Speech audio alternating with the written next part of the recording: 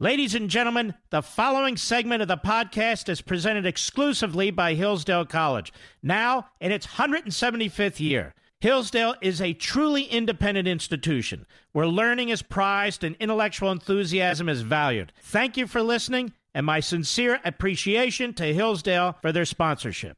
He's here. He's here.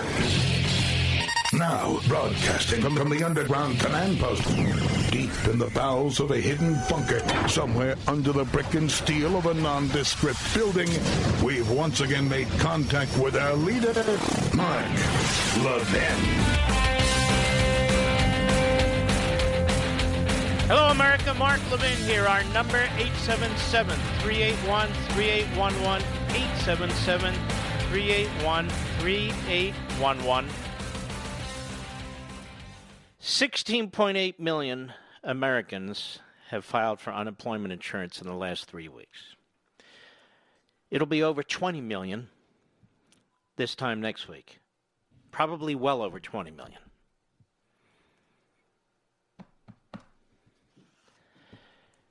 We are a country that is being controlled by medical technocrats now, who've been wrong so often over the last 2 months or so, I can't even keep track, and I'm trying to. Who went from telling us this would be a bad flu to 1.5 to 2.1 million would die if we didn't mitigate, which of course we would, to 100,000 to 240,000 would die, to 82,000 would die, to Fauci saying this morning it'll be 60,000, give or take.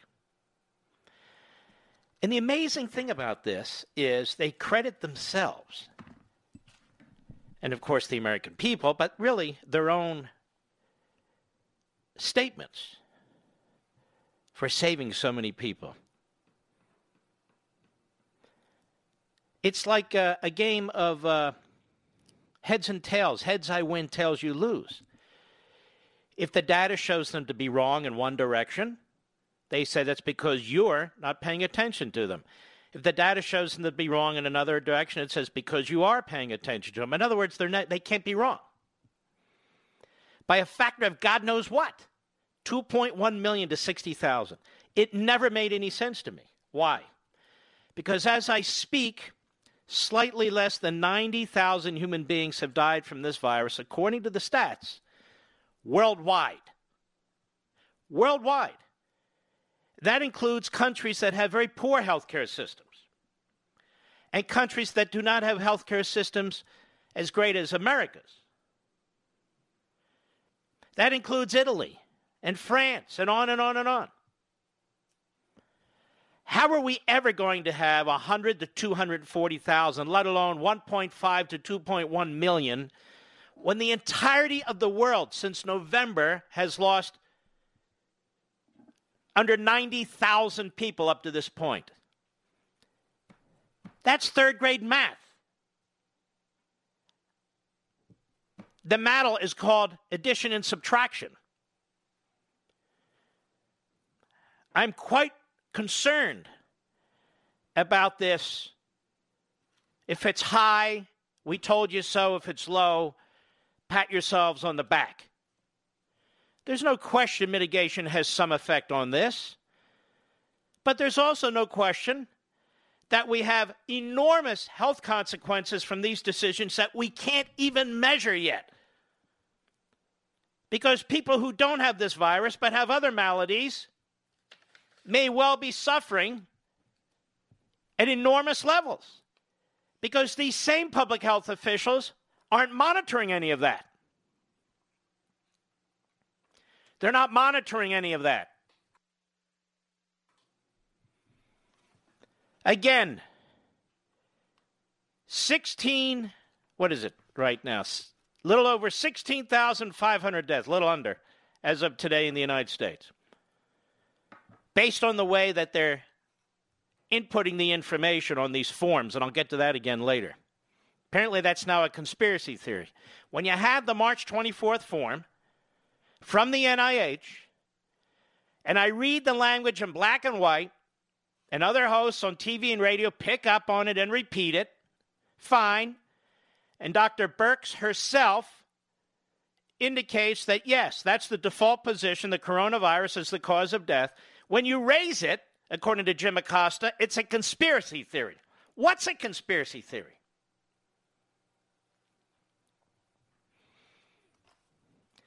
These two doctors, and I don't say this to degrade them in any way, are way too powerful. I don't care how smart they are.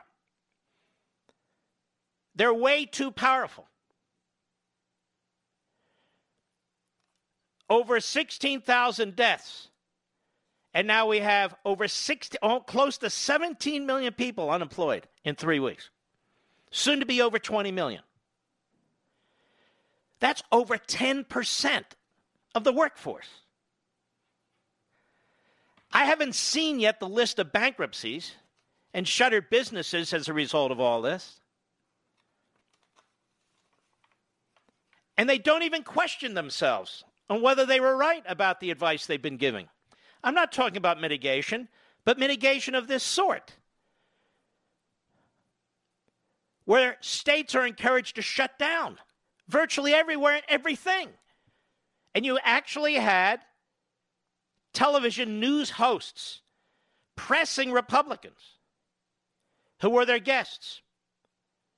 Why don't you have a national shutdown? National shutdown.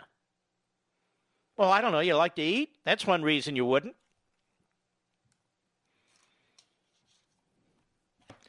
And on top of this, the Republicans now, and frankly the administration, are now Democratic Socialists, to quote Bernie Sanders. We'll get around to opening the economy maybe in 4 to 8 weeks. That's not the way to put this. There are areas of the economy that can open right this minute. There are businesses that can open right this minute. Small, medium, and large. That can mitigate and hire people and serve customers right this minute. It doesn't need to be studied for 30 to 60 days. The reason why I endorse this idea of task force, so we can get these ideas quickly from these businesses, get them to these damn governors, and then open these businesses. Apparently Mnuchin's going to be on the task force. Well, if that pot calling the kettle black, I don't know what the hell is. He's a big New York liberal New Deal type. And apparently so are a lot of Republicans, as it turns out. You got this Josh Hawley, who writes a big piece in the paper, going on and on. We got to bypass the banks and do all this and bypass these state unemployment offices and get money to the people. Every single person who's lost their job, every business that's closed as a result of this virus should be made whole. And I'm reading this thing and I'm saying, not one sentence about where we're going to get this money. Not one sentence on inflation. Not a word. Because Josh Hawley believes big government, big centralized federal government better fix this and substitute its will for that of the private sector. We've got to give a ventilator to the private sector, ladies and gentlemen, so it can breathe again. All these numbers have been wrong. The number of ventilators in New York. 6 weeks we're watching this play out. The numbers of beds in New York.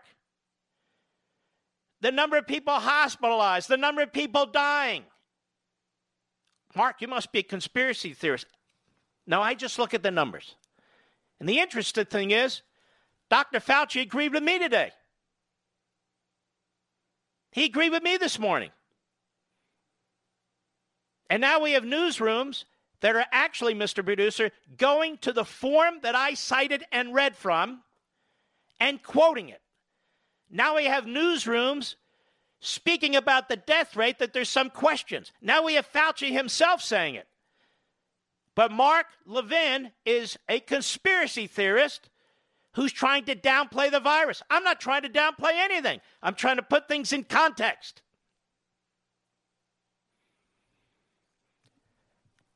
I don't know of a single Republican who has publicly spoken out against this spending on Capitol Hill. If they have, they're whispering. They're whispering. I don't know one who has spoken out about these models that have been contradictory. Not one. I don't know one on Capitol Hill that's talked about the change now in the relationship between our government and the individual. I don't know one who's talking with the passion that you hear behind this microphone day in and day out, that these governors need to open more and more businesses in their states. There's no reason for this. Look at the way DeSantis is handling Florida brilliantly. Look at the way this guy Kemp, and I'm no fan of this Governor Kemp in Georgia, is handling things. Much better. And compare it to Cuomo. And frankly, compare it to the Republican Governor DeWine of Ohio. They love him, the media in Ohio. Why? Because he's doing his best Cuomo imitation. When that governor started shutting down the state, they had 5 cases.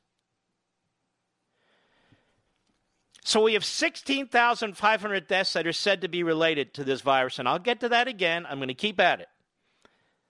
It's an overstatement.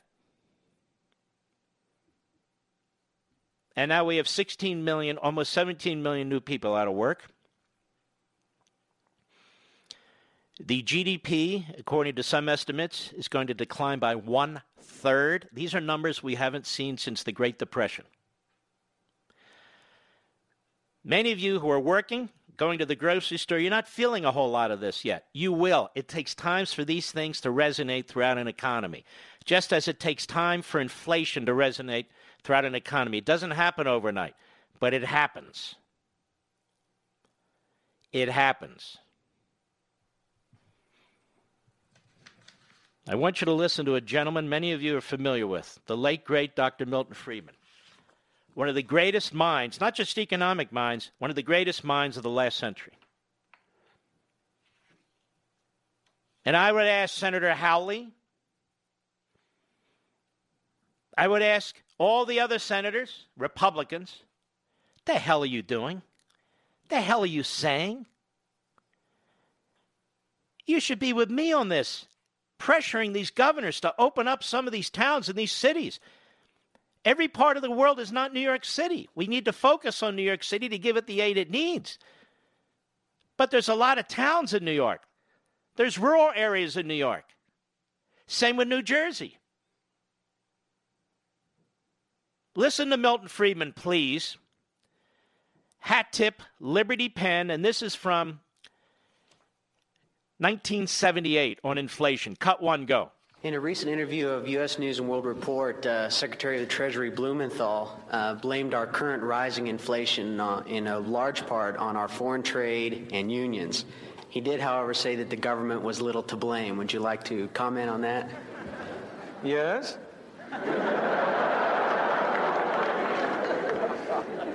Unfortunately, it is one of the defects of our political system that we always put a Secretary of the Treasury and other high government officials into a position in which, when they make public statements, they are almost driven. Well, what's the word I want to use? I want to use a polite word, equivocate.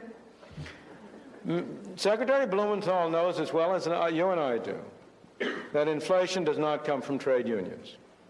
That doesn't mean that trade unions aren't grasping. Of course they are. But they don't produce inflation for one simple reason. They do not own a printing press on which you can turn out green pieces of paper. The only such printing press is in Washington. I say printing press, of course, in the modern age we do it in a more sophisticated way. We use bookkeepers and accountants and computers. But it comes down to the same thing. Inflation is made in Washington because only Washington can create money. And any other attribution to other groups of inflation is wrong. Consumers don't produce it. Producers don't produce it. The trade unions don't produce it. Foreign sheiks don't produce it. Oil imports don't produce it. What produces it is too much government spending and too much government creation of money and nothing else. Yes, sir.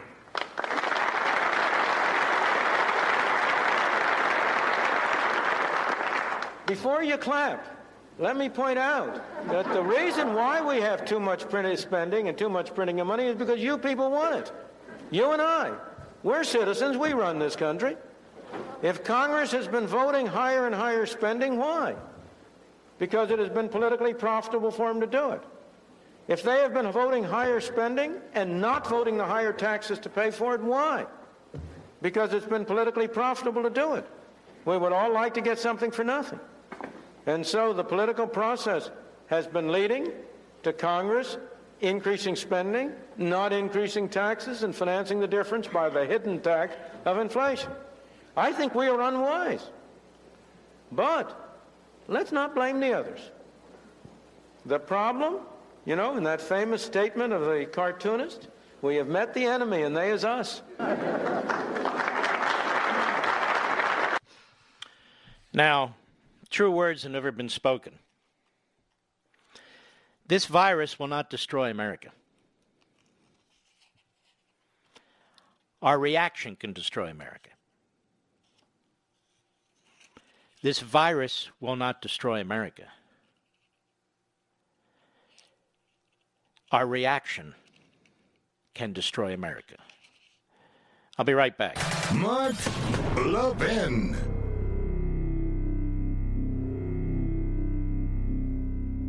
If you and your family are finding yourself at home with extra time on your hands these days, I know an excellent way to fill it. Take a free online course from Hillsdale College. Hillsdale offers dozens of online courses on topics including the U.S. Constitution, economics, history, and literature. Right in your own home, on demand, and absolutely free of charge. Hillsdale students learn the inspiring history of America.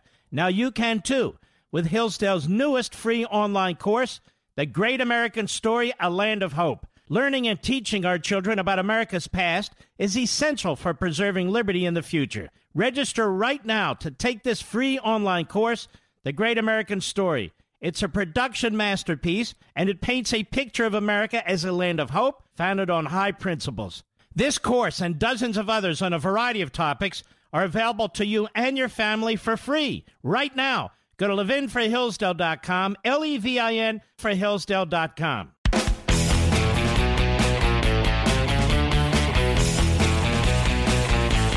Here is Anthony Fauci this morning on the Today Show. Cut to go. The initial projections, which took a lot of people's breath away, was potentially 100 to 240,000 deaths in this country.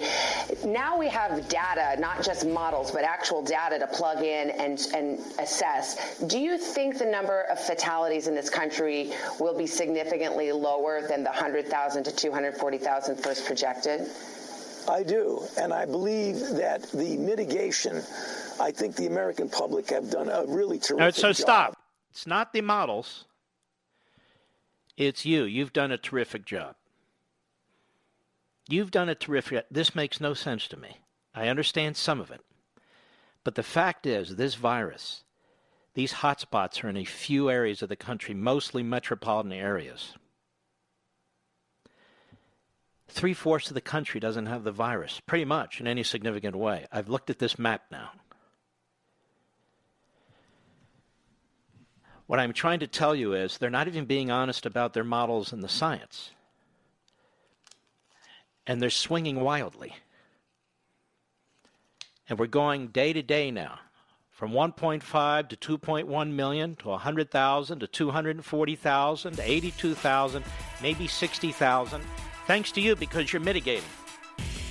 Again, that obviously has something to do with it. But their data is wrong. Their speculation, and that's what it is, has been wrong. When you have under 90,000 people who have died worldwide, we were never going to have 100 to 240,000. I'll be right back.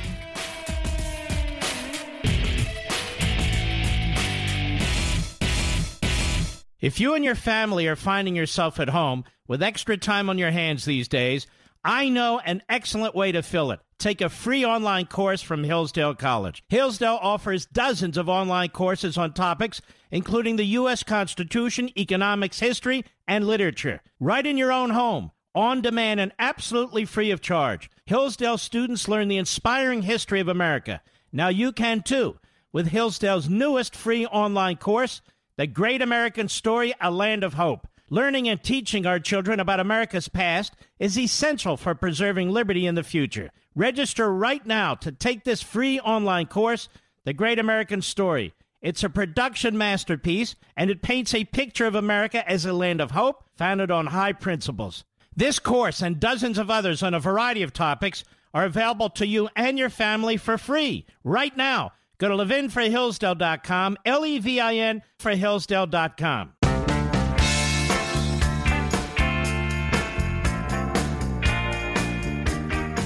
Do you ever talk back to your radio? Then you must be listening to Mark Levin. Pick up the phone and call 877-381-3811. I'm going to be on Hannity TV tonight. I don't know what time. They haven't told us. I guess around 9:30 p.m. Eastern Time, 6:30 p.m. Pacific. I don't know why he wants me on, other than he gets ratings when I'm on, but I don't know why. You know, I'm like the one person out here. Well, there's a handful of us. A handful of us who thinks that as bad as this virus is, that in fact the cure is worse than the virus. I wonder how many people have died as a result of heart attacks and strokes who otherwise might not have died, or died of cancer who might not have otherwise died. I don't see any statistics on this. Do you, ladies and gentlemen? Or diabetes, or flu and pneumonia. I wonder what the suicide rate is about now. We don't have any of that data. We know that healthcare workers from sea to shining sea are being laid off because many, many people have been told to put off their medical treatment. Their medical treatment. Not every doctor, not every nurse, and not every hospital wing is focused on a virus. So as a result of that, these other areas of specialty are shuttering or slashing. And we get no information on that. We've got no information on that. I would think our public policy health experts would want to provide us with that information, but apparently not. And here's the killer. You can mitigate in many of these businesses and keep them open. You can mitigate and keep them open. Parts of the economy. These governors can do it, but not if you continue listening to the media, the bureaucracy, and many of these politicians and certain governors. They don't think you can. And again, when it comes to these modelers and the data and Dr. Birx and Dr. Fauci, if the numbers are up, I told you so. If the numbers are down, I told you so.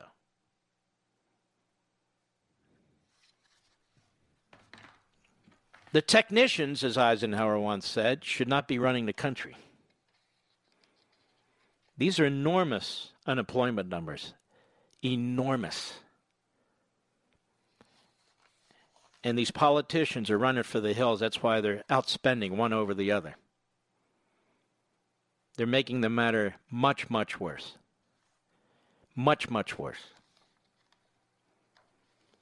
I had suggested a week or so ago that the task force be expanded to include some additional experts. Dr. Katz, who's a renowned expert. A renowned expert. That he should be included on the task force, deaf ears. He's a specialist in preventive medicine and public health, founding director of the Yale University Yale Griffin Prevention Research Center. Dr. Ioannidis, professor of so many things at Stanford, I can barely say them all. Others, also at Stanford. Dr. Aaron Ben-David and Dr. Jay Bhattacharya.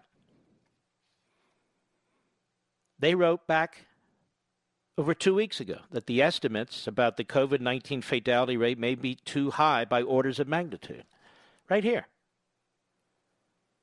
Now, how did they know this? How did they know this? How did Dr. Katz know that the better way to address this is by targeting the areas, geographic areas where you have these hot zones, and also targeting the populations that are most vulnerable to this virus in terms of mortality? They knew. And there's others. They're not alone. We are killing this economy. Killing it.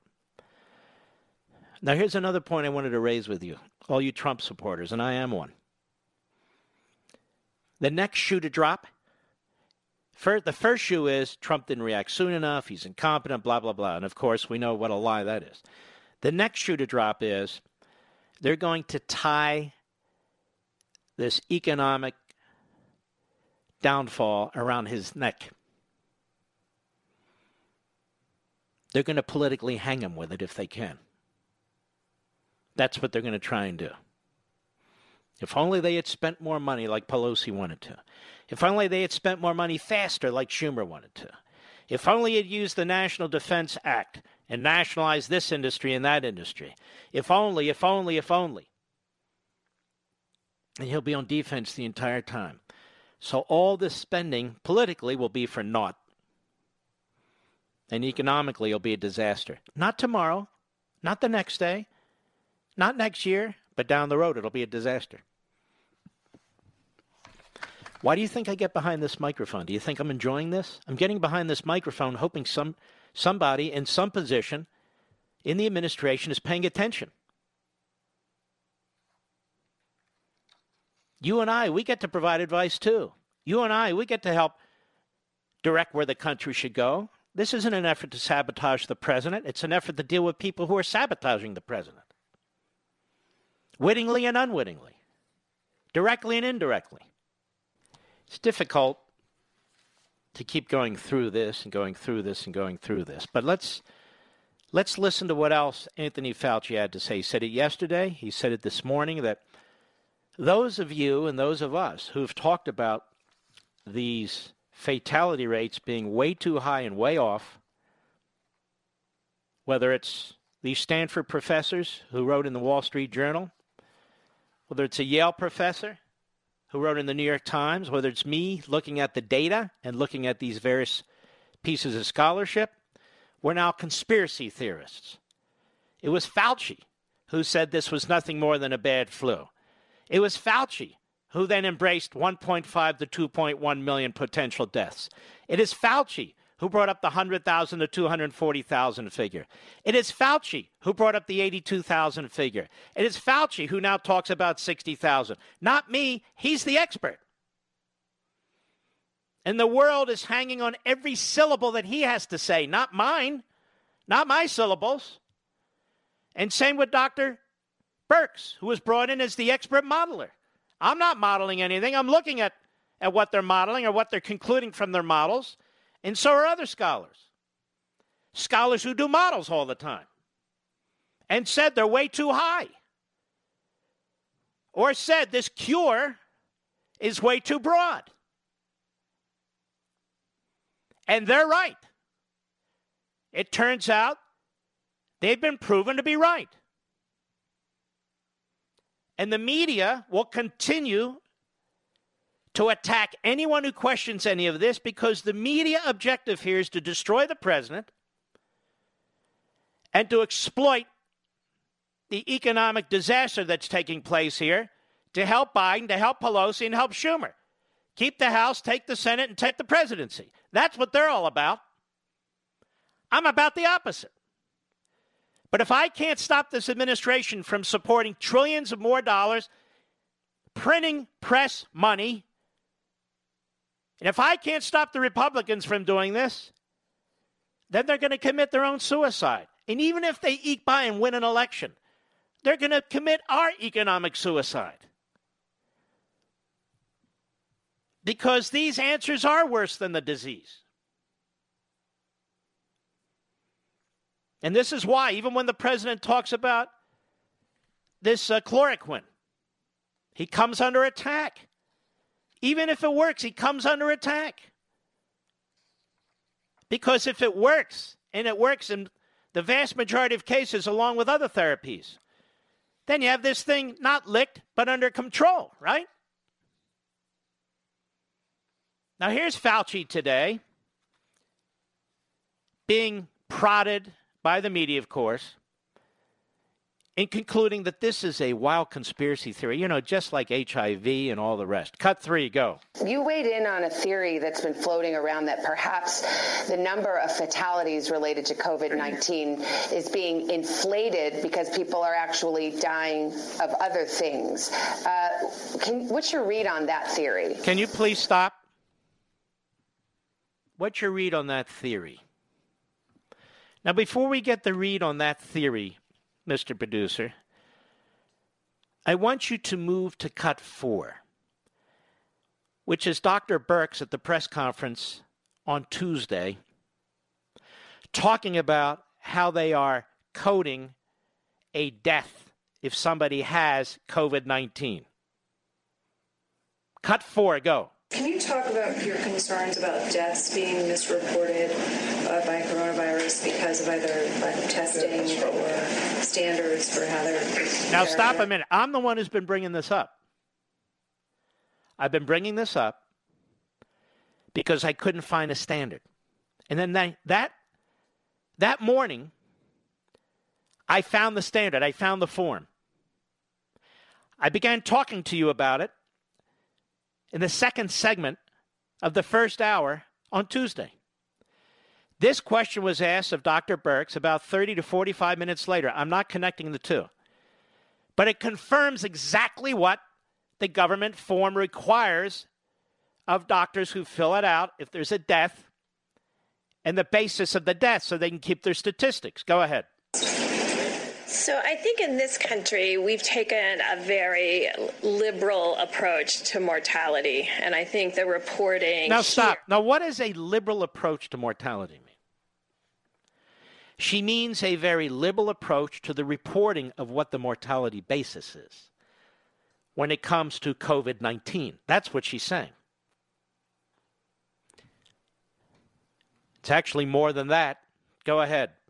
Has been pretty straightforward over the last 5 to 6 weeks. Prior to that, when there wasn't testing in January and February, that's a very different situation and unknown. There are other countries... Well, now, hold on now. If that's the case, why were you throwing numbers out then? Why were you throwing numbers out a month ago, 6 weeks ago, that were absolutely outrageous? If that's a very different thing. I'm telling you, this whole thing is troubling to me. Go ahead. Is that if you had a pre-existing condition, and let's say the virus caused you to go to the ICU and then have a heart or kidney problem, some countries are recording that as a heart issue or a kidney issue and not a COVID-19 death. Right now, we're still recording it, and the great thing about having forms that come in and a form that has the ability to mark it as COVID-19 infection, the intent is right now that if someone dies with COVID-19, we are counting that as a COVID-19 death. All right, got it? So there's no conspiracy theory here. Dr. Fauci, that's your colleague. Savannah Guthrie, why didn't you quote Dr. Birx? Or why don't you quote the damn form? Put out on March 24th. The last paragraph. COVID-19 should be reported on the death certificate. I'm the one who found this. For all decedents where the disease caused or is assumed to have caused or contributed to death. That is exactly what I thought was going on. And that is what's going on. That's the form. It's right in front of me in black and white. It's an official government form. Director, Division of Vital Statistics, Stephen Schwartz, Ph.D., National Center for Health Services, NIH. Go, when we come back, I want you to hear how Fauci suggests this is a conspiracy theory. I'll be right back. Mark Levin.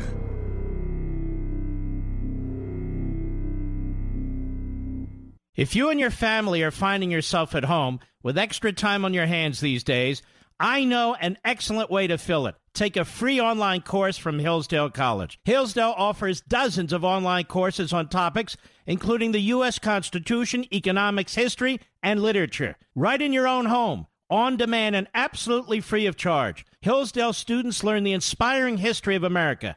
Now you can too with Hillsdale's newest free online course, The Great American Story, A Land of Hope. Learning and teaching our children about America's past is essential for preserving liberty in the future. Register right now to take this free online course, The Great American Story. It's a production masterpiece, and it paints a picture of America as a land of hope founded on high principles. This course and dozens of others on a variety of topics are available to you and your family for free right now. Go to levinforhillsdale.com, Levin for Hillsdale.com.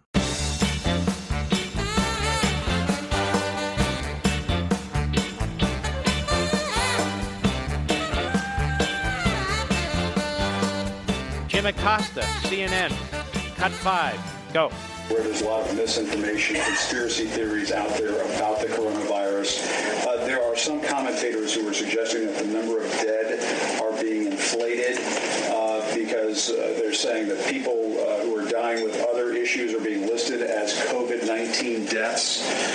Perhaps you've seen some of this commentary. You may be too busy to see it, but it is out there.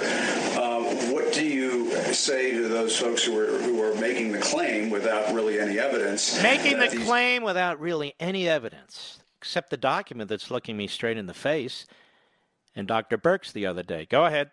Deaths are being padded, that the number of COVID-19 deaths are being padded. It's not a matter of deaths being padded like there's a nefarious purpose. We're trying to figure out the facts, you idiot. Go ahead. For example, somebody who might die from a number of factors but had coronavirus are being listed as coronavirus deaths. And because of that, the number is being inflated. So, having been through other serious issues, particularly the very painful early years of HIV/AIDS, when people talk about conspiracy theories, you will always have conspiracy theories when you have very challenging public health There you have crises. it. There's your scientist, your public health scientist. There you have it. It's conspiracy theory. His colleague said it. The form reads it. But now it's a conspiracy theory. Says the same thing this morning on the Today Show. It's a conspiracy theory. The media say it's a conspiracy theory. What's a conspiracy theory? Sick. I'll be right back. From the Westwood One Podcast Network. He's here. He's here. Now, broadcasting from the underground command post, deep in the bowels of a hidden bunker, somewhere under the brick and steel of a nondescript building, we've once again made contact with our leader, Mark Levin. Hello, everybody. Mark Levin here. Our number, 877-381-3811, 877-381-3811. So, when we get more data, we put it into our models. Our models aren't always right, but we put it into our models and we update our model. And that's why the numbers keep changing, Dr. Fauci tells us. Very rational, very logical. But it also means your model's never wrong, even though it might be. Or that the data you've been using or the data sets you've been using are not really necessarily the right data sets, which is what Dr. Ioannidis has been saying from Stanford. Or that your model was wrong from day one, which is what Drs. Aaron Ben-David and Drs. Bhattacharya has been saying. And maybe you're not using the same model, because you're not. Early on, you were using models that included China's numbers, which are utterly unreliable, or Italy's numbers, which are unusual because of the nature of the population and the interaction with Chinese workers in northern Italy. I'm not making this up. This is what these men have written, and they were right. And they were right. And none of them say don't mitigate. What they say is the data you use will determine how you mitigate, where you mitigate, and when you mitigate. And so what's happened here is we have massive mitigation. And when you have massive mitigation of this sort, you can say, yeah, the number of virus cases would have been worse, although it's not one for one. But how about the number of deaths by heart disease? Well, we have no idea. Or cancer, no idea. What about stroke? No idea. Alzheimer's? No idea. Diabetes? No idea. Suicide? Or they may have an idea, but they're not telling us because they're busy focused on the virus. That is, the resources that have been focused myopically on this issue and telling people to stay home and not go to the, to the extent of having elective operations or elective procedures, I guess they call them. I mean, a lot of people don't know they have pancreatic cancer until it's too late. A lot of people don't know that 99% of a particular vital artery is blocked until they go in. A lot of people don't know that they have diabetes until they're tested. So when you tell people, don't go in for elective procedures or, if you don't feel you have to go in, and they don't go in, how much of that is happening? Probably a lot. Let me put it in my model. Yeah, a lot. According to my model, this is happening a lot. I don't have all the data yet, but when I have the data, I'll put it in, and then it'll adjust my model. So when the numbers are up, it's an I told you so, the people need to do more. When the numbers are down, it's I told you so, the people did what I told them to do. We're just adjusting the numbers with our models. Now, if I were really to press this, if I had been a reporter in the room, I would have said to Dr. Fauci, exactly what models are you talking about? Are you using the same model today that you used last month? Are you using the same model last month that you used the month before? Because you're saying we've got a common denominator here, but the numerator is the variable, right? So what is this common model that you're using? What is it? Can we see it? Do we know what it is? Can you show it? Can we feel it? Can we touch it? No. So all we're getting are platitudes right now in this respect. Now, the fact is, our economy has a virus. It's called the coronavirus. Our economy has the coronavirus. So what are we doing about it? What are we doing about it? We're feeding it with massive paper money that's being printed. Why can't we address the economy the way we address this virus? In other words, where there are populations that are ill, we focus on those populations. Elderly, certain morbidities, over and over again to the point where we can do this in our sleep. Okay. And so in those areas, these hot areas, as they call them, we'll go to the other areas and look at the businesses there. Can we open them? No, you can't open them. Why? Because they might get the virus. And if they get the virus, it might spread. And if it might spread, we might have a catastrophe on our hands. Well, you can say that about anything. And then they tell us, even with all this, we could have a second phase. They call it a phase or another seasonal attack. Well, of course we can. Because the question I keep asking is if everybody or most people are staying at home, the vast majority of the country that's said to be unessential, if you're staying home and you don't get the virus, then you'll be susceptible to the virus when you stop staying home. There is literally no discussion about this. And so what's Fauci's answer? He's got to have an answer. He's not asked. But he's a smart guy. He's been around in the federal government 50 years. He knows his way around. He says, I think this will be seasonal. What's that based on? Absolutely nothing. Not even a model. But he thinks it'll be seasonal. And he's right, but the wrong word. Seasonal's not the right word. It'll come back. Now, why will it come back? Because at least theoretically, based on their mitigation, you're going to have millions and millions of Americans, theoretically, who never got the virus. And so they're not immune. And these other scholars tell us about herd immunity. Well, we'll have half a herd of immunity. Because you folks have done such a great job of staying at home, wearing masks, washing your hands to the point where you're getting down to the bone, using hand sanitizer, doing whatever else you're doing.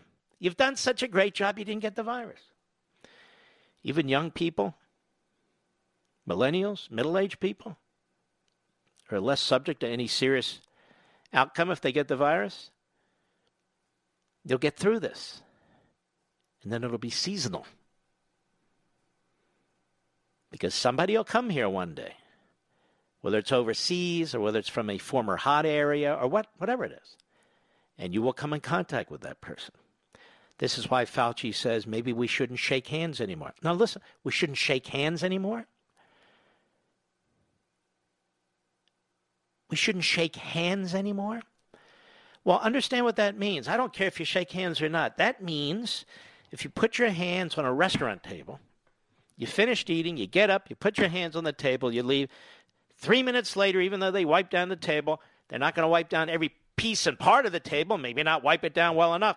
Somebody sits down, they put their hands right on there, or you're in an airplane and the tray's down, and somebody puts their hands on the tray, or they sneeze into the back of the chair, and there you are, you put your hands there, and you come in contact with it again. That means you're going to get the virus if you didn't have the virus. So you may be susceptible to the virus. It's very aggressive. So if he's saying you probably shouldn't shake hands, I just want you to listen to what I'm saying. This is very important. That means you probably can't do anything. The point of not shaking hands is so you don't come in physical contact, not with the other hand, with the potential virus, right, Mr. Producer? If it's two people who don't have the virus and you know in advance, they can shake hands, they can shake you, they can do whatever they want. But you're not going to know if that other person has the virus. They may be asymptomatic, as they say. And you shake their hand and then you get the virus. So what does that mean? Why don't they ask the questions? Why don't they think this through? What he's saying is, we're never going to be rid of this in one form or another, in one way or another, till everybody gets it. Right? Well, what else does he mean? What else could he mean? Don't shake hands. Don't touch the tables. Don't touch the chairs. Don't touch your face after you touch something else. No touching. Wear the gloves, wear the mask, mitigation. They don't know how to get out of this. They don't know how to get out of this. And so they're setting up straw men. And that includes the media and the Democrats. You know who the straw man is, Mr. Producer? The president. If he dares to open up poor parts of this economy, and anyone dies or any group of people die, they're going to blame him. As I said last hour, they're going to wrap this economy around his neck, and any effort to try and open it up, they're going to wrap around his neck too. So when Dr. Fauci says, it's a good idea, maybe you shouldn't shake hands, what he's saying is maybe you shouldn't touch tables, maybe you shouldn't go on airplanes. Just don't touch things other people might touch that may not be properly cleansed, purified. It's going to be seasonal. Mitigation. Mitigation in the here and now. They credit with driving down these numbers, apparently from 2.1 million, which was an absurd number, to 60,000, give or take. But it's going to be seasonal.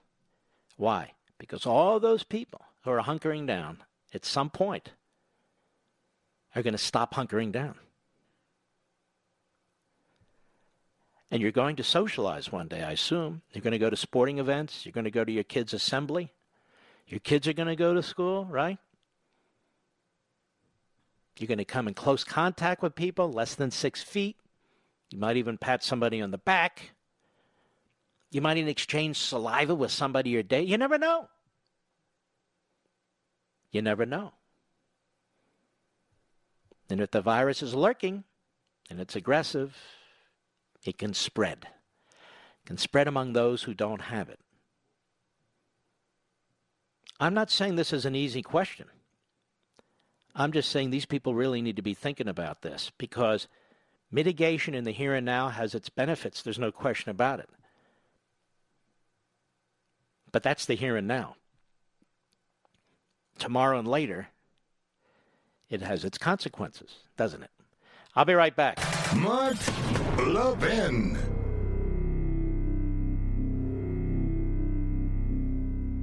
It's been reported that Americans are overpaying on car insurance by over $21 billion. But searching for a better deal can take hours and typically results in a barrage of unwanted spam calls. Until now, thanks to thezebra.com. TheZebra.com is the nation's leading car insurance comparison site because it's the only place you can compare quotes side by side from over 100 providers and choose the best for you in 90 seconds or less. Plus, they'll never sell your information to the spammers, so you won't get all those unwanted calls or emails. You just answer a few questions on a simple, fast form, and they find you the best rates and coverage in your state. TechCrunch calls the Zebra Kayak for auto insurance. Now, the best part is that it's completely free. You can save up to $670 a year using thezebra.com. Whatever your economic situation, the Zebra is committed to helping you save. How much can you save on car and home insurance? Go today and start saving at thezebra.com/Levin. That's thezebra.com/Levin, spelled THEZEBRA.com/LEVIN.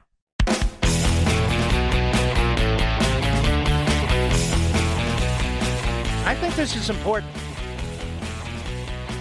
Mitigation, hunker down. I have some questions. Let's pretend I'm asking questions now of Dr. Fauci. Dr. Fauci, mitigation, hunker down. For how long? How will we know when we should stop hunkering down? What happens after we're done hunkering down? Doesn't that mean millions of people, millions, who never had the virus will be highly susceptible to getting it? They've not developed an immunity. In fact, tens of millions of Americans will not have developed an immunity. What then? I think these are fair questions, ladies and gentlemen. Isn't this why, Dr. Fauci, you keep saying this will be seasonal? Don't you really mean mitigation today eliminates the herd immunity necessary to really kill this virus broadly? Isn't this why you say, don't shake hands? What else shouldn't we do? Touch tabletops? Touch any surface that another human being may have touched? Because that's really what you're saying. You're talking about the virus. Now, let's talk about models, Dr. Birx. Excuse me, it's Birx, sorry. I always get that name. Is it Birx or Bricks? I always get it confused. It's Birx. Have you been using the same model for the last 10 weeks?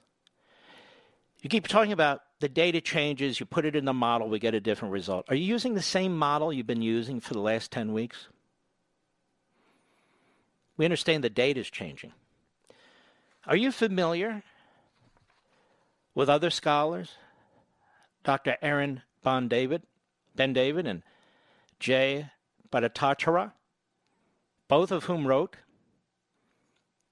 many weeks ago that your fatality rate is way too high?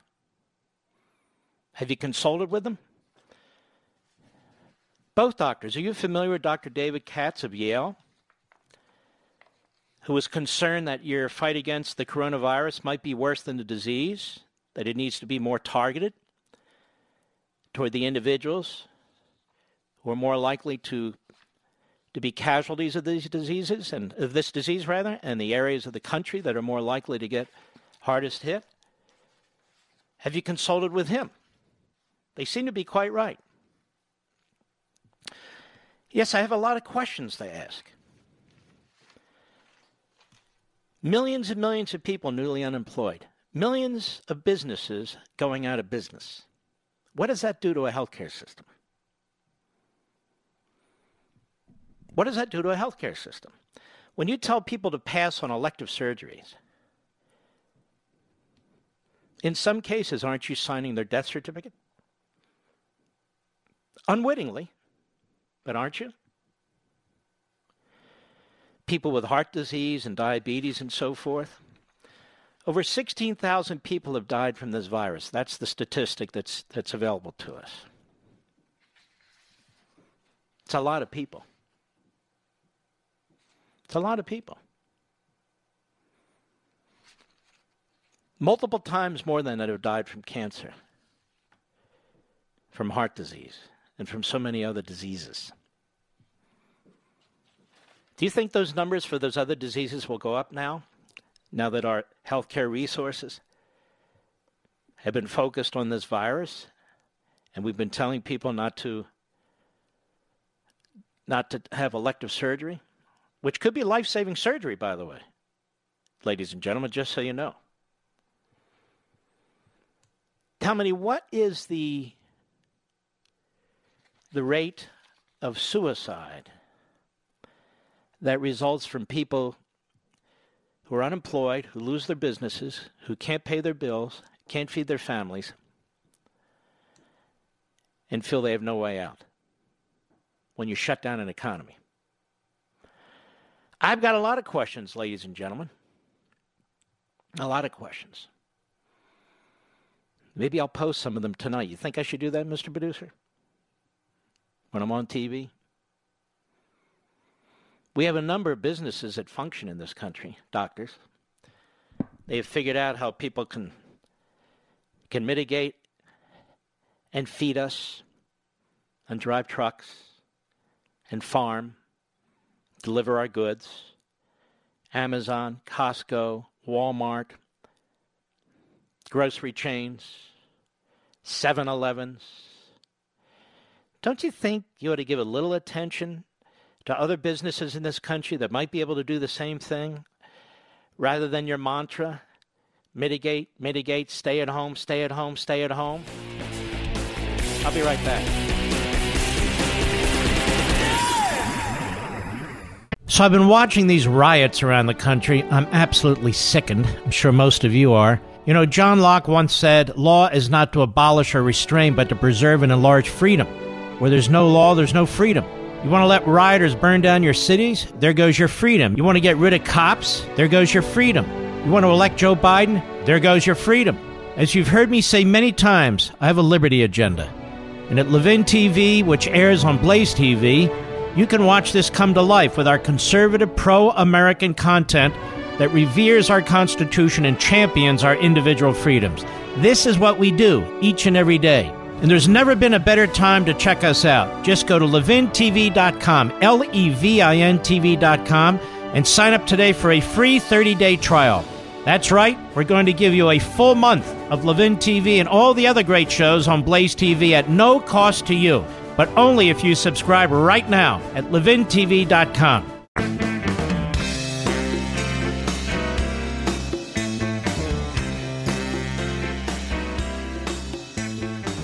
Of freedom is high, but this phone call is not. Call Mark Levin toll-free at 877-381-3811.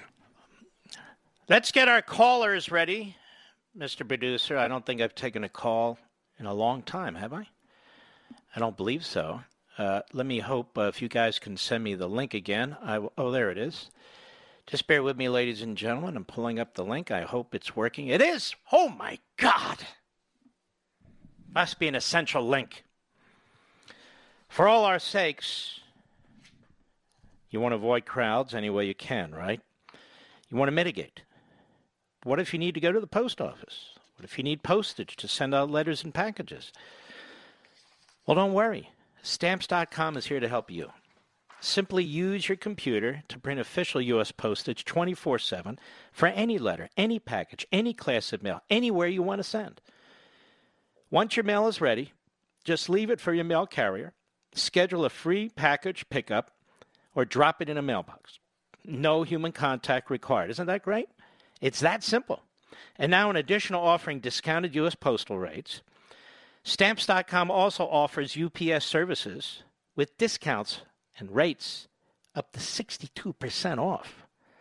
Plus, with Stamps.com, you won't even have to pay UPS residential surcharges.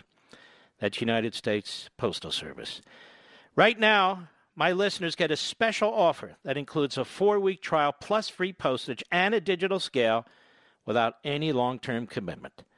Just go to Stamps.com, click on the microphone at the top of the homepage, and type in the word bunker. That's Stamps.com. Enter the word bunker. Stamps.com, bunker. Stay safe, my friends. I love this service.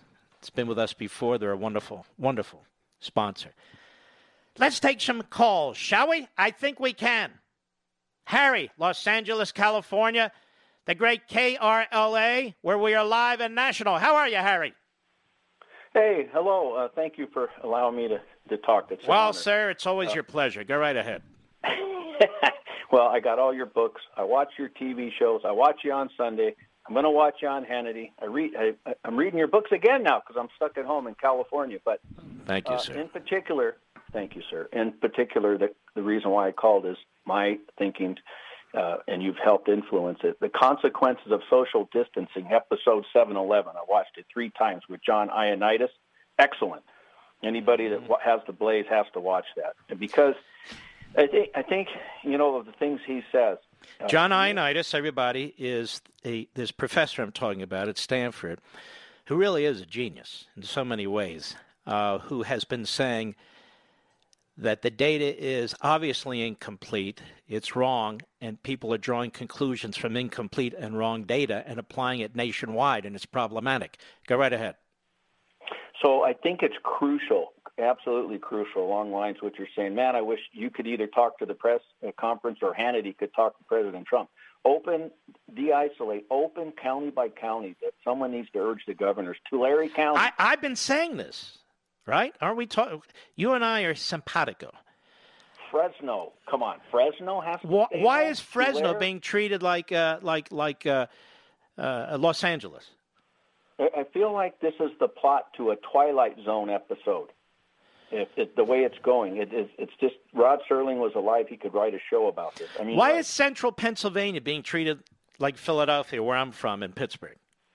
There's the thing. Why is rural New York or other towns in New York? Why are they all being treated like they're New York City? And by the way, it doesn't help New York City to shut down the rest of the country. No, or people there need food and equipment and everything too. It's got to be produced. Federalism is not being really properly understood, as you and others so well explain. Common sense is gone. Fear is ruling the day, and I refuse to live in fear. And I think Californians want to go back to work. All my friends and relatives are pacing around the backyard waiting to go back to work. They can't understand. You have to have something, and I think the urge or I don't know, maybe can you incentivize counties to open up, or can the president incentivize? Well, this is what the president can't order it, and this is going to be one of the things they're going to have to tackle. But I do think what the president's task force can do, and I'm concerned because Mnuchin is on there, and he's a big liberal New Deal Democrat. I think what this task force can do is push hard and recommend that the governors open up, as you say, county by county, industry by industry, where mitigation can actually occur. And it can't be perfect. There will be some people who get this virus. There'll be some people who eat a lot of fried food and get heart attacks. There'll be some people who have diabetes and they can't stop eating cake. It's just the way it is. Well, I miss Steve Moore. This Kudrow guy, he's not a Hayek guy. He's not a von Mises guy. Stephen Moore, there's this economic thinking right now. They're wrong. These guys are wrong. Well, what about all these lovely Republicans in the Senate and so many in the House that they're so panicked, they're so desperate, rather than pushing hard for legislation, they don't tie any of the money to governors opening up various businesses, or as you say, going county by county. There's no requirements at all. And these governors who just blow their budgets, like Cuomo was such a disaster, and their budget was going to get blown anyway. The New York budget was gone to hell. The budget in Illinois was gone to hell. The budget in California was gone to hell, among others. The budget in New Jersey was going to hell. And a lot of these governors now see this as a way for you and me, the taxpayer, to help fund them. And these governors have made horrible decisions. I said this the other day. So what we're going to be doing now by passing more money, because now it's our responsibility, all of ours, to make sure officials we didn't vote for in these various states can make their budgets whole. It's going to be our responsibility to do it, our kids and our grandkids and generations yet born. How does that incentivize them to start paying attention to real serious priorities like potentially future pandemics or health crises? It doesn't. No. They know they'll be bailed out. It's wrong. It's wrong. And, Cuomo, every time there's a news break, I sit here and wait to get my chance to talk. I got to hear Cuomo. Why can't they interview on the news the governor of North Dakota? Well, why is it always Cuomo? He's in the hot spot. I understand. In other words, you're upset because your favorite cable channel just keeps running Cuomo. Is that what you're trying to tell me? No. How about Arizona or Texas? How about Florida? They got a great governor. Well, yeah, but it's always, every news break is always Cuomo's this and Cuomo that. And, he's got a bad situation, but he's getting 90% of the effort, too. So what's he complaining about? All right, sir. All right, you take care of yourself. That's Harry from L.A., and L.A.'s not taking the whack that New York's taking, quite frankly. L.A.'s not taking the whack that New York's taking. Lou! Ocala, Florida, the great WSKY. Go. Hey, Mark, Lou in Florida. Listen. Yes, ma'am. You've been nailing it about these doctors. You really have. And I'm not attacking them. I'm just trying to discuss this. No, I know you're discussing it, and I know you're not trying to attack anything, but you see the bigger picture, which is the entire Washington group is just trying to centralize government.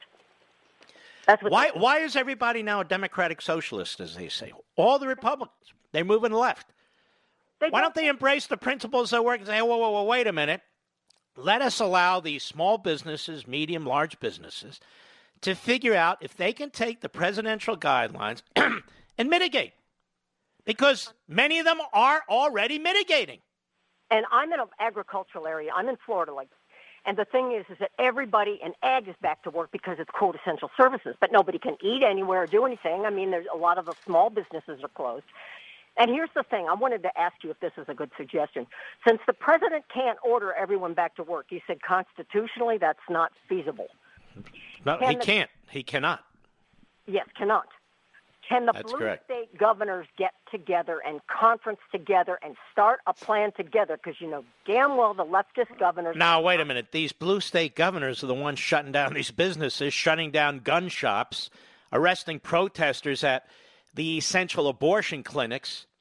These blue state governors are the ones that have a father playing with his 6-year-old daughter with his wife present, where nobody's within 20 feet of them being arrested. These blue state governors, in my humble opinion, in many respects, are the problem. No, I didn't. I had the wrong color. I meant to say red. Please forgive me. I meant to say the Republican governors. Can they get together? Of course, but then you have guys like DeWine in Ohio. You know, they got 5 or 10 cases, and he shut that whole state down. Yeah. Well, they're getting... You've got guys like Larry Hogan in Maryland, who makes Cuomo look like a conservative.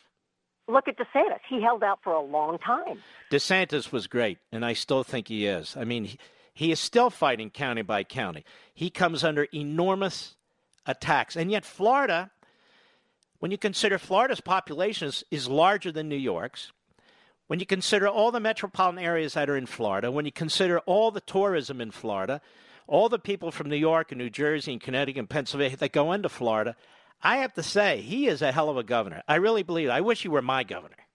I tell you what, he's fantastic, and I just wish he could have influence on other governors that might think alike to get a group together. Well, Abbott in Texas has been doing very well. I'm shocked to say Kemp in Georgia has been hanging in there.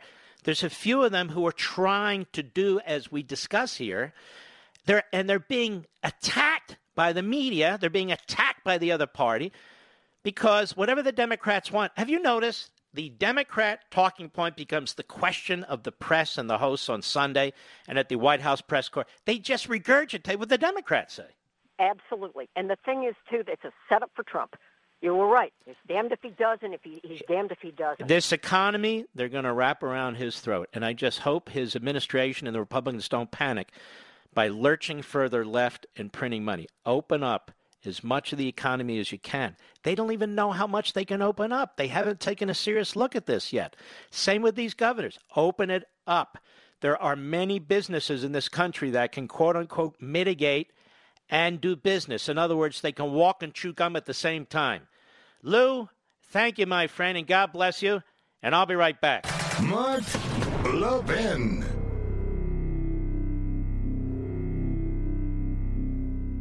Do you know what we do at Levin TV on the Blaze TV network? Well, we give you intelligent content you won't see anywhere else. We just did a deep dive into the genius of federalism, which is a big word that the left apparently just learned last week. History and current actions have shown us that so-called progressives will use any crisis to further their big government agenda. Small businesses continue to be hurt, while the left holds them hostage in order to gain more power over each and every American. There's nothing more important in these times than the facts, and that's exactly what you get on Levin TV. Smart people like you deserve smart programming, but remember, we can only continue to produce this type of programming if you continue to participate. And right now, we've made it easier than ever before. Just go to levintv.com, LEVIN-TV.com, and enter promo code Levin to get $30 off your annual subscription. That's 30% off, and that's just over $5 a month for the most amazing shows and programming available. That's levintv.com, promo code LEVIN.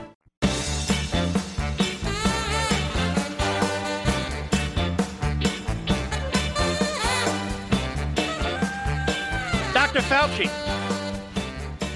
why are you unwilling to acknowledge that there are businesses today that can both mitigate and remain open, and encourage governors and mayors to allow them to do so? Why aren't you issuing guidelines to states and localities to help them do that? What happens to societies when there's 10, 20, 25% unemployment, hundreds of thousands of business closures, home foreclosures, and etc.? What happens to the healthcare system? What happens to the quality of medical care, death rates, etc.? What happens? Those are healthcare issues. They're medical issues, are they not? You'd pay off your IRS debt if you could, right? But you can't because you don't have the money. Now you're asking this important question. Is this the day the IRS shows up at my work, garnishes my wages, and seizes my bank accounts, maybe even my home? Let me suggest a way to end your IRS nightmare. Call Optima Tax Relief, America's most trusted tax resolution firm. They have been with this show for a decade at least. And the reason? They're experts in the Fresh Start Initiative, a powerful IRS program that could save you thousands if you qualify. In fact, Optima has resolved over $1 billion of tax debt just for people like you. Get the peace of mind that comes when you have Optima on your side, standing between you and the IRS, fighting to help stop aggressive collection actions and helping to protect your assets. Don't wait. Put your IRS worries to rest. Call 800-499-6300, 800-499-6300, 800-499-6300. Some restrictions apply. For complete details, please use OptimaTaxRelief.com. But I'd give them a call right now, 800-499-6300.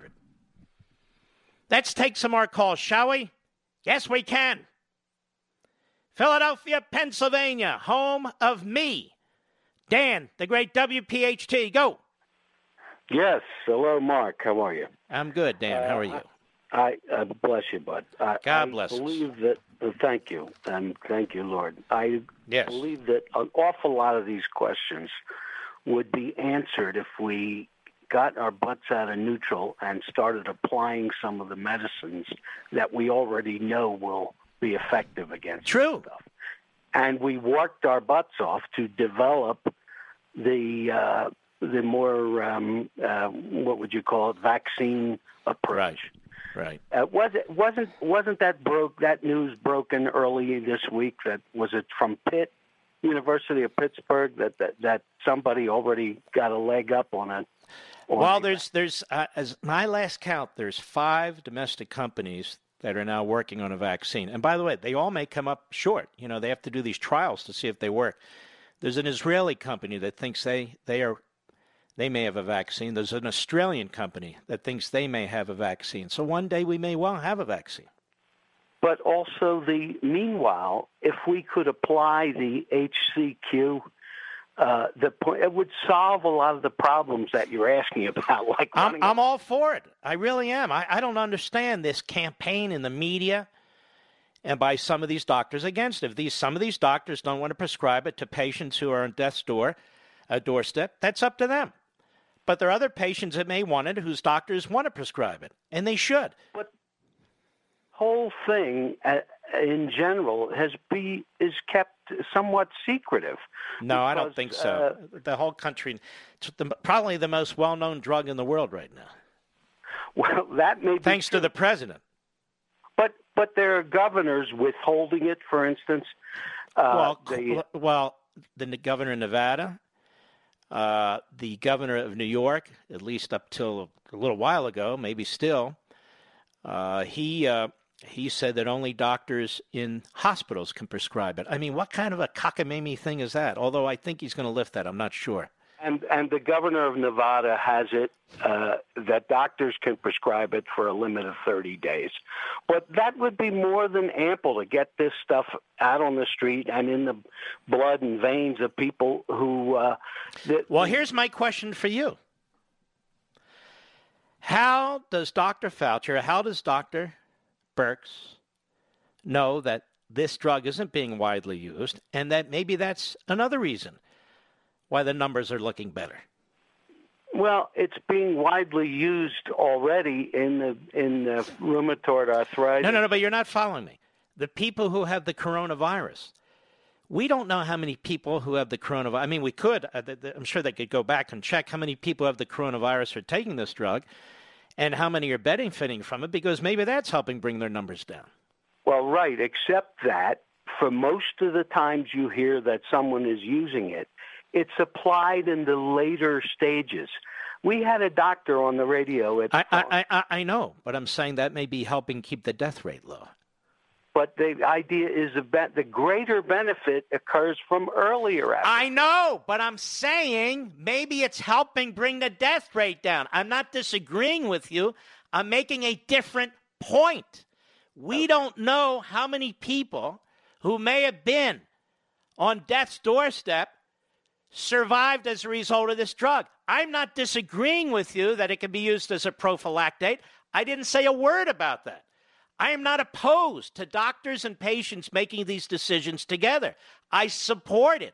I agree with you.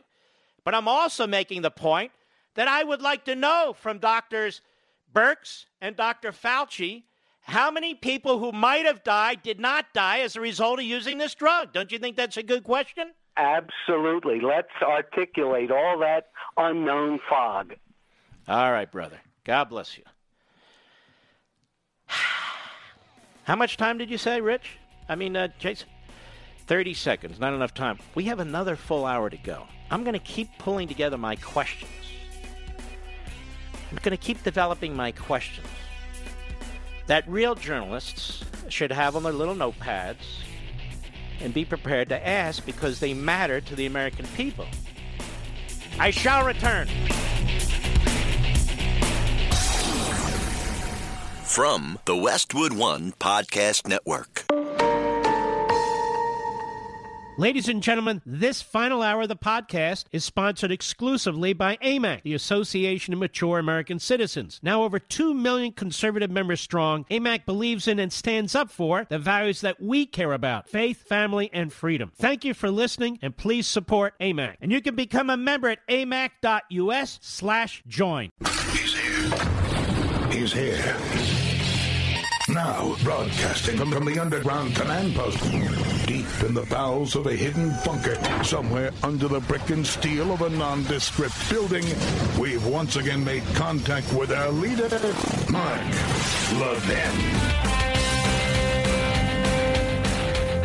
Hello, everybody. Mark Levin here. Our number, 877-381-3811, 877-381-3811. Let's continue with our calls. We have great callers that have been waiting a long time. Los Angeles, California. Craig, 870 AM, The Answer, where we are live and national. Go. Yes, Hello. Craig. Yes, you're on. Oh, sorry about that. Mark, I'm a business owner, been in business for 28 years with a shop with almost 100 people, and this coronavirus is just killing me. I honestly don't know if I will make it through this whole thing, and I hear you ranting and feeling regarding other business owners, and I really appreciate it because this is a real thing. This is come home, and I just say my prayers every night, and I do my work every day. And I just hope for the best. But, California is a pretty tough state to do business in. And, it's not pretty. I see liberties being stripped away every single day. A man got arrested for surfing at the Ventura Beach Pier the other day. Kind of like you mentioned, somebody got arrested for playing ball in the park, wherever that was. I mean, the mere fact that I have to drive out of my driveway and see a cop car where I used to kind of think, oh, no, it's good they're in the area, just kind of watching my business. And then I'm thinking thoughts like, uh-oh, are they kind of here to, shut us down for some reason, even though we've got a couple notices that we're part of the essential workforce because of what we do. But this is real, and I appreciate your sympathy, your empathy. Let me tell you something, Craig, and it is true to heart, because my parents owned a small business, and they went through a terrible recession in the 70s, terrible recession, which led to massive inflation. And they weren't selling necessities.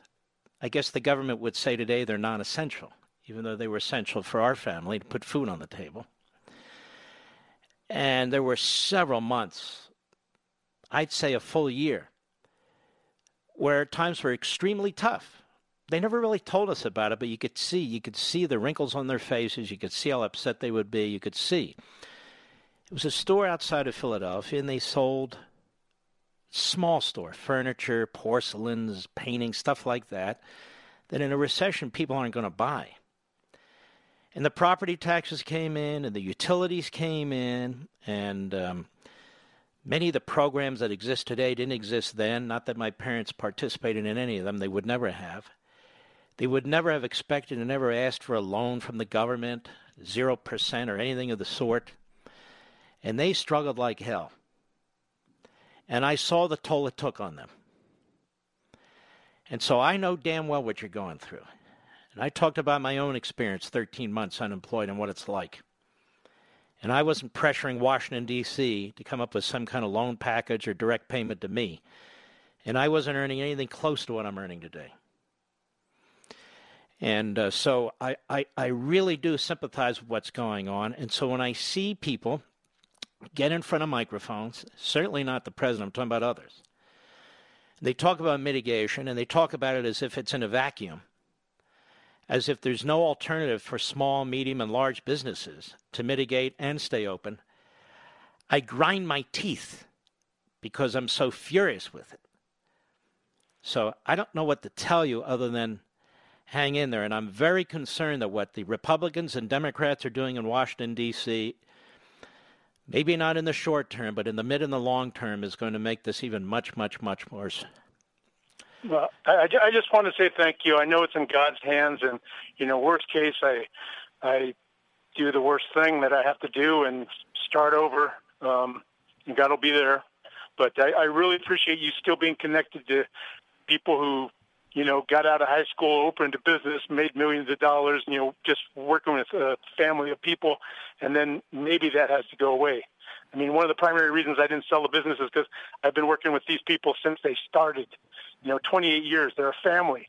And I'm pushed, California raises the $15 minimum wage that's tied to the union base rate. I mean, they're getting more taxes. They're doing all sorts of things that everybody doesn't realize why they're doing them. So it's a win-win for them. They get more taxes. They get more employee taxes. The union's wages go up, but I'm holding the basket. I get wage compression, and anyways, that's enough. Well, a lot of these loans that they're offering to guys like you are really nothing more than pass-throughs, and you'll get the loan as long as you continue to employ people. But that doesn't mean you're going to make a profit. Right. You're not an employment agency. You're in business to try and make a profit and thereby employ people in order to make even a bigger profit. But there's such a misunderstanding of how this is supposed to work in Washington out to Main Street. People are not going to take loans, or they're not going to succeed for long. They're going to go under in a few months. If the purpose of the loan is you only get the loan and it's only 0%, if you maintain your workforce or perhaps hire people back, if you have governors who say you can't conduct your business. Go ahead. Anybody. We haven't fired a person. We work like a family. We've been rotating hours. We're doing whatever it takes. Everybody's in on it. But, if they keep pushing it to June, July, that's insanity. That means we all go away. And I start somewhere else, and they start somewhere else. And that's not right. It's just not right. All right, my friend. Thank you for your call. Let us continue. Diane, Long Island, New York, the great WABC. Go. How are you, Diane? Oh, hi. Thank you, Mark. Yes, ma'am. I appreciate everything you do. I'm very frustrated because I'm a nurse and I do home care. I go privately into a home and I take care of ventilator patients for like 19 years now. And it's very frustrating when you see these doctors. I would never tell Dr. Fauci or what her name, the other one's name is, to have Birx. to do infectious disease. But what they're saying, none of it really makes sense as a nurse, just, knowing what I know as a nurse. But also the ventilator issue is really concerning to me because you can't really learn a ventilator in a month or two. And if you have all these ventilators and they're being used with people that don't know how to use them, I mean, it's very scary. Like, they could be actually really, harming people. They could be actually killing people. It's very easy if you don't know how to use a vent to kill somebody. You can literally blow up a lung if you give them too much pressure. It's a very, very temperamental machine. The respiratory therapists are the ones that give us the parameters for the machine. The machine can fail, and you need to have a backup vent available, or you have to literally use an ambu bed to maintain the airway for the patient. I mean, there's just so much involved. Oxygen can go directly into the vent, which is directly into the patient's lungs. And so there's all these, all these things on the video, Vimeo and all these doctors on there, and they're talking and they say they're in the Queen's Hospital and critical care, and they're handling these patients, and they don't seem to know the simple basics of a ventilator. So it's pretty scary and frustrating because then I have family members calling me and sending me these videos, and they're ready to jump off a cliff, They're really scared. And then I'm like, that's not true. That's not how it works. That's not what happens. So now people are just panicking everywhere. And it's just, when you hear people that aren't specialists at something, they really don't know what they're talking about. It's like Cuomo is on there all the time with the talking about it. My God, I can't watch that guy drone on, and at the end of it, he's always saying, I need, give me this, give me that. This guy was governor. God knows how much taxes he spent, how he's destroyed the New York's fiscal situation, but they never had enough money for health care. Did you notice? These liberals always talk about health care, but they never spend money on health care. Well, listen, our healthcare system has been really decimated, and nursing and doctors have been decimated. A lot of doctors left when Obamacare came in. A lot of people just left. They're very intelligent people, doctors. They can make money doing other things, and they did. A lot of doctors left because their practices were ruined. A lot of nurses left too. But basically, the ventilator situation. I could talk with you for hours because I'm just at work. No, we don't have it, but I do appreciate it. Listen, thank you very, very much for all you're doing. Long Island, New York, you're an ICU nurse. You work on the toughest cases if you're working with people that need ventilators, and I want to thank you, Diane. We'll be right back. Mark Levin.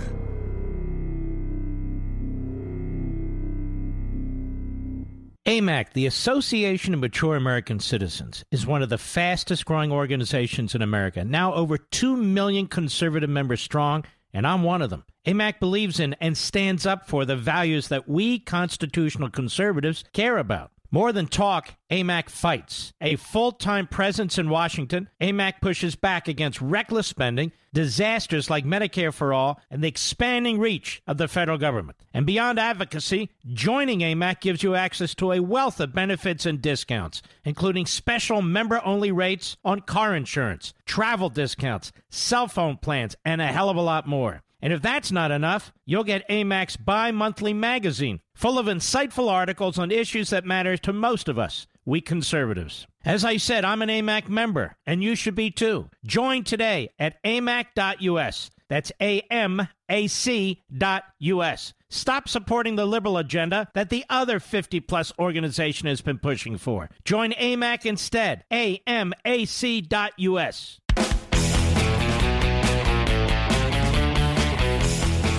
Ladies and gentlemen, a very, very good friend of mine has joined us. You might have heard him. His name's Glenn Beck. Glenn, how are you, my friend? I am great. How are you? You know, I'm okay personally, but I'm very, very worried about the future of this country, which is why I wanted to talk to you. Yeah. Interestingly, you've actually kind of foreseen some of this. You have a book out, Arguing with Socialists. Okay, Glenn, they're all socialists now. How the hell do we argue with Washington? I have to tell you, Chapter 6 of this book, it talks about the real danger being some sort of a crisis that puts us into a joblessness depression, and the government turns to high tech turns to government, and then we start printing money with modern monetary theory.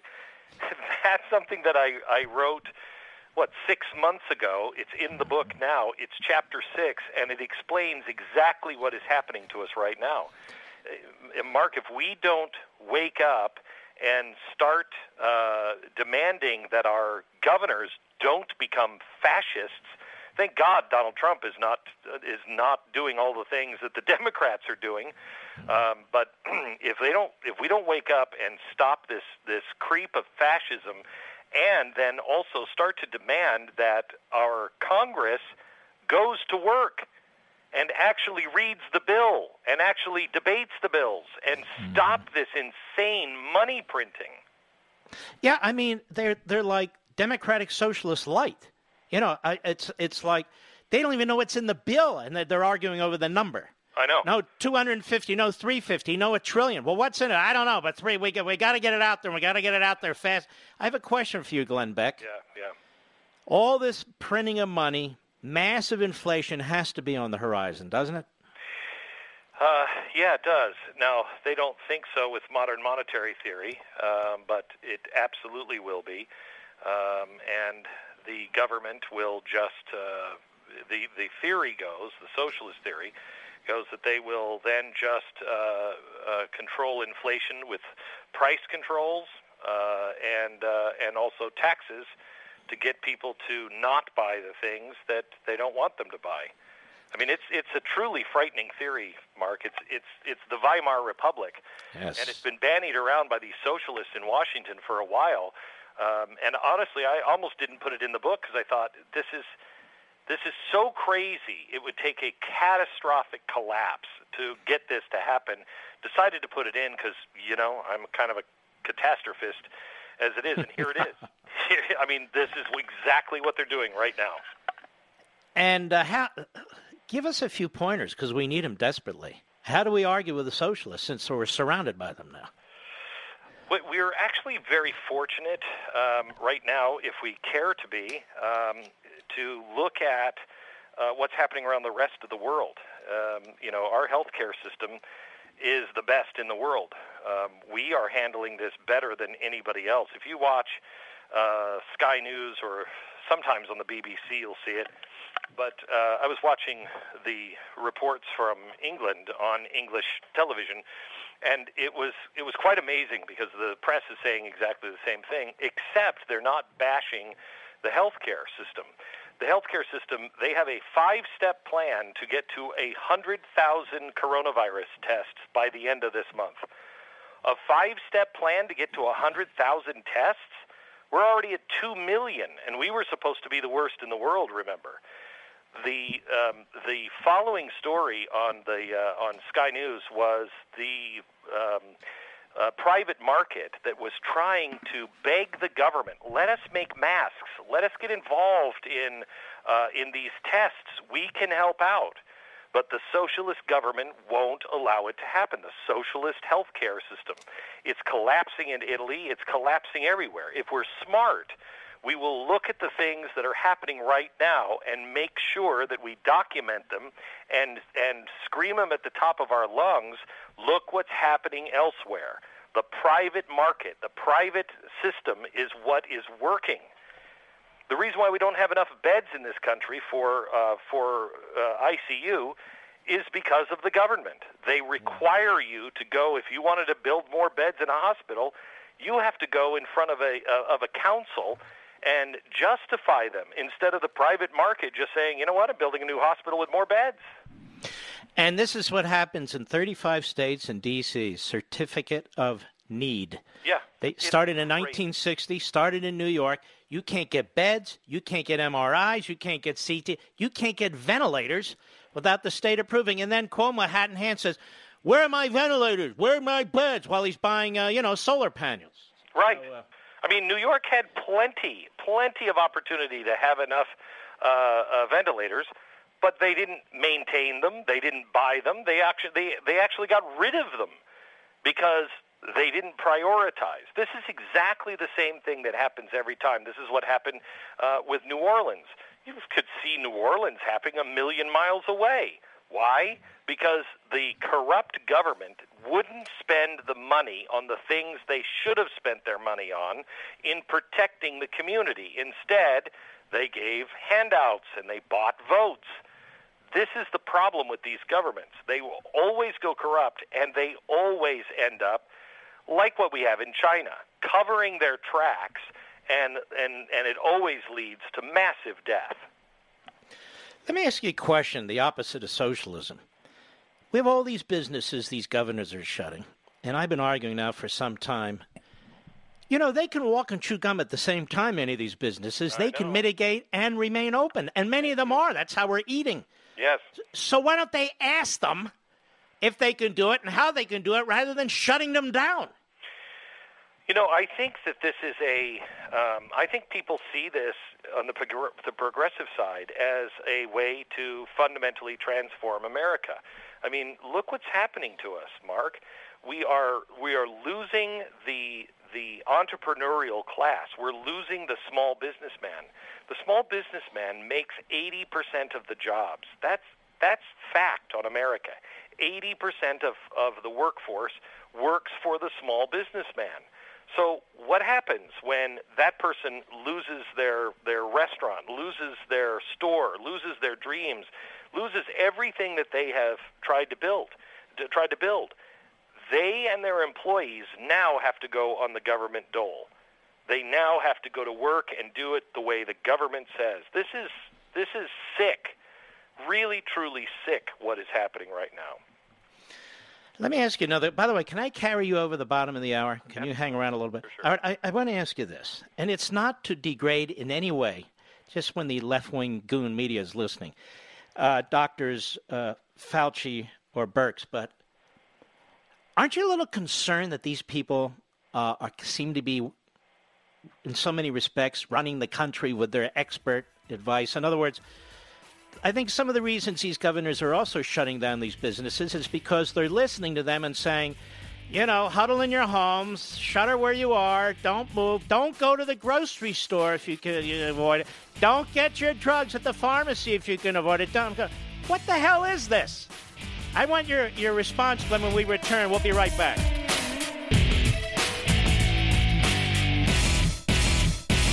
AMAC, the Association of Mature American Citizens, is one of the fastest-growing organizations in America, now over 2 million conservative members strong, and I'm one of them. AMAC believes in and stands up for the values that we constitutional conservatives care about. More than talk, AMAC fights. A full-time presence in Washington, AMAC pushes back against reckless spending, disasters like Medicare for All, and the expanding reach of the federal government. And beyond advocacy, joining AMAC gives you access to a wealth of benefits and discounts, including special member-only rates on car insurance, travel discounts, cell phone plans, and a hell of a lot more. And if that's not enough, you'll get AMAC's bi-monthly magazine, full of insightful articles on issues that matter to most of us, we conservatives. As I said, I'm an AMAC member, and you should be too. Join today at amac.us. That's AMAC.us.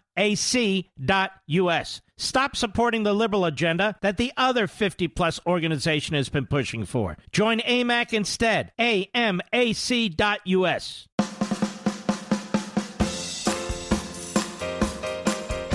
The one-man antidote for liberal media bias. Mark Levin. Call him now at 877-381-3811. All right, Glenn Beck has a brand new book out, and it's extremely timely and extremely important. I don't know how he does it. Arguing with Socialists. Glenn Beck. Okay, I've got Bernie Sanders in front of me, although he's kind of retired, but he likes to say he left a footprint, and I think he has. He has. On both parties. Yeah, on the country, unfortunately. How do you argue with a guy like that who's just an ideologue? Or do you just mock them? What do you do? No, I think you stay away from Bernie Sanders because you're not going to change his mind. You're just going to look for the people that are still open-minded. I mean, we have very little time to be able to save the country, and right now is when it is being stolen from us, and freedom is being stolen, and so we have to make good use of our time. So I don't think you waste it with Bernie Sanders, but Bernie Sanders, I think, is the Barry Goldwater of this generation. Barry Goldwater, he may have lost, but it was because of Barry Goldwater that we had the Reagan administration. We had that big Reagan revolution. Who is the one that's going to step up in the shoes of Bernie Sanders, either next year, 5 years from now, and lead this revolution? You look at what's being what the experience is of anybody who remembers maybe their first earliest memory of America was 9/11. 9/11, the markets go unstable. Mom and dad might lose their job. Everybody was afraid. The next big memory is 2008. The banks are corrupt. The government bails it out. The rich get richer. Mom and dad lose their savings, maybe lose their job. And now this is a group of people that have grown up now, looking at this system saying it's not stable, it's not fair. People continue to get bailed out, but mom and dad aren't getting bailed out. This isn't right. We need to make sure that, they know that this is not a capitalist country. This is crony capitalism. This is the garbage coming from the Republicans as much as it's coming from the Democrats and the Socialists. No one is standing guard right now. And there is no real freedom. If you look at what's been done to us, we have, for the very first time in my lifetime, been told, you're not in charge of your own safety. You're too stupid. You won't do the right thing. So the government's going to tell you what to do, and the state government can arrest you if you don't comply. Whose freedom is this? Who actually is in charge here? The people, or the people who think they know better than everybody else? And you went to break, Mark, with the question about Dr. Birx and what's his name? Fauci. Yeah, Fauci. Yeah. First of all, the good thing about Donald Trump is there's nobody that wants to open the market more than Donald Trump, I believe. And if Donald Trump thought that Fauci was full of crap, he'd be calling him Fathead Fauci right now. So I don't think that they're actually running the country, although I do think that they do not have their job is to protect lives. Let me just say this. I think they're boxing him in. I don't think they're doing it politically or ideologically. No, I just think they're making it difficult for him. Exactly. Yeah, their job is to save lives. But I will tell you that I think that Donald Trump is itching to turn the country back on, and he's got to do it pretty soon. We're going to be losing all of the entrepreneurs, all of the small businesses. They can't handle this. The banks are getting bailed out. The big corporations are getting bailed out. The airlines will get bailed out. But what about the pizza parlor? What about the guy who's got, light bulbs and things, and it's been his dream? But this is always the way. When the government gets it, it's always the same thing every time, whether it's TARP and all the rest. This is the way it works. Right. But if Donald Trump listens to the people and listens to those people who are really the ones that are struggling, he'll be okay and we'll be okay. But if he loses sight of those people, we're in trouble. We're in trouble because who else is standing up for us? Now, let me ask you this. And by the way, the book is called Arguing with Socialists. This is Glenn Beck, to whom I'm speaking. Glenn, you have a program on Blaze Network. Tell us about that. I do. The same network that you have a program on. Yes. And by the way, I have to tell you, Mark, I've really enjoyed our relationship and our friendship. People need to know we're good friends. I know. I went down. We spent the afternoon together at Florida. In Florida at your favorite restaurant. And now my favorite restaurant.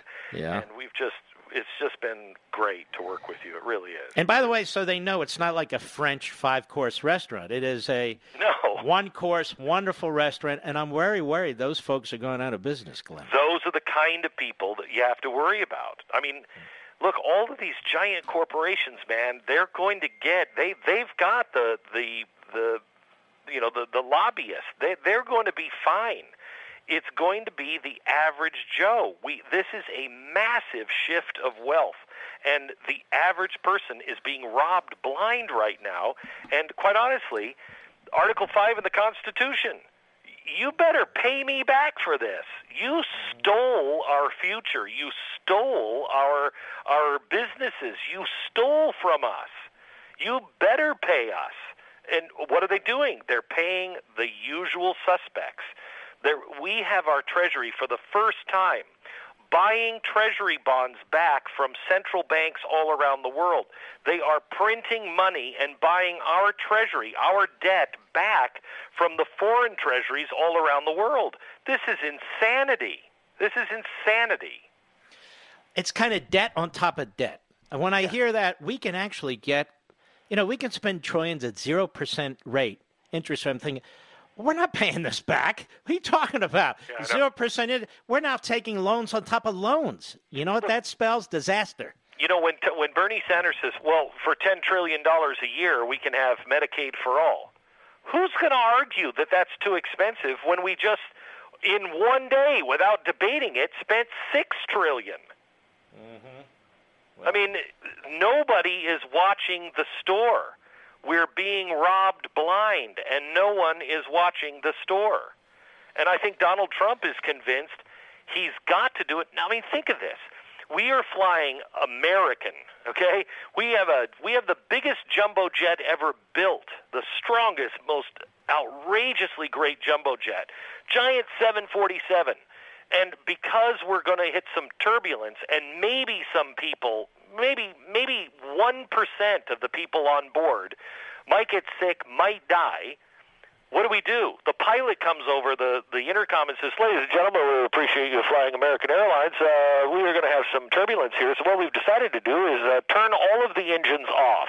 But don't worry, before we crash and have to pick up the pieces of the plane and the wreckage of the dead bodies, we'll just turn these engines back on. Now, this has never been tried before, but we're pretty sure it's going to work out. So enjoy your flight and buckle up. That's what we've done to the economy. We've turned it completely off in hopes that right before we hit the ground, we can turn these engines back on, and we'll be flying at 40,000 feet. It's insanity.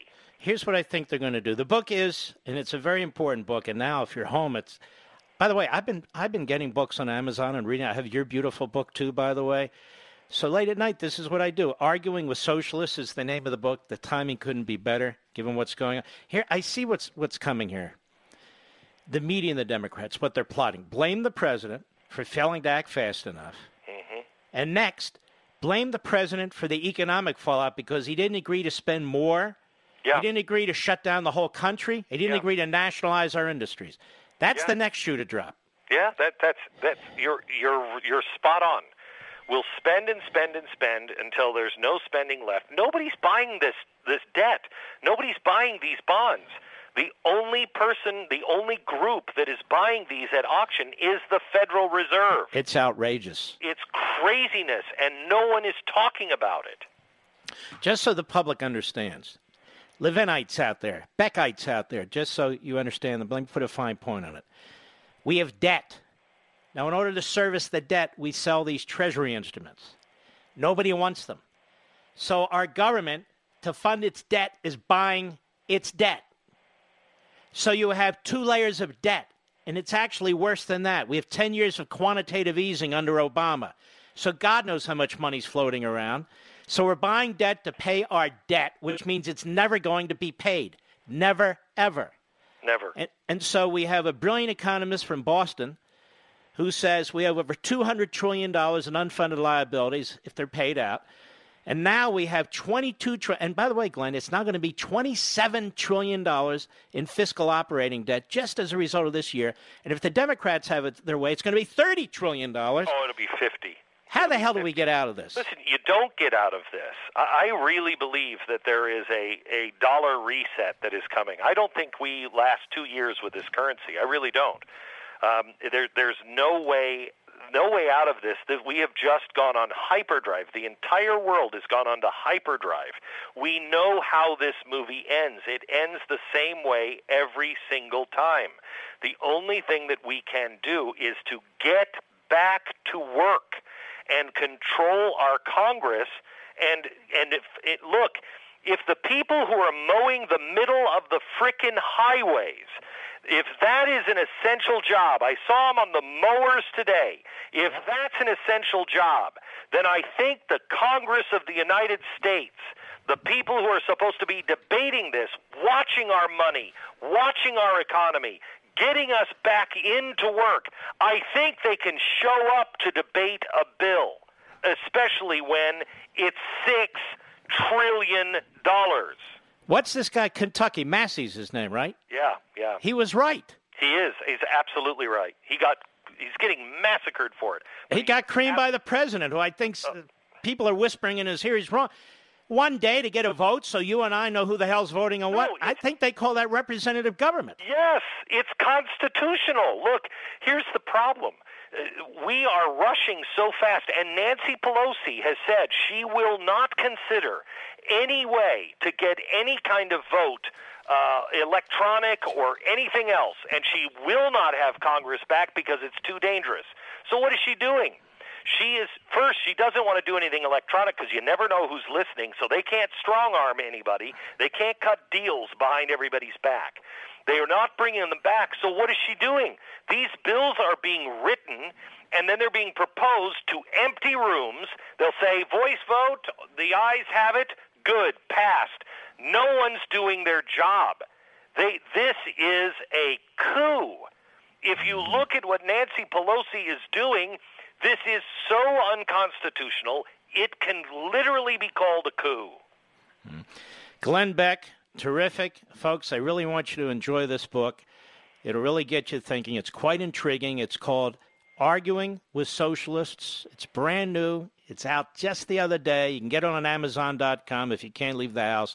We have it posted on Mark Levin Show Facebook, Mark Levin Show Twitter. God bless you, my friend. Take care of yourself. Good to talk to you, too. Thanks a lot. All right. All right, indeed. He's a good man. I really enjoy his company. A beautiful wife. Like my wife's beautiful, you know. I'll be right back. Mark Levin.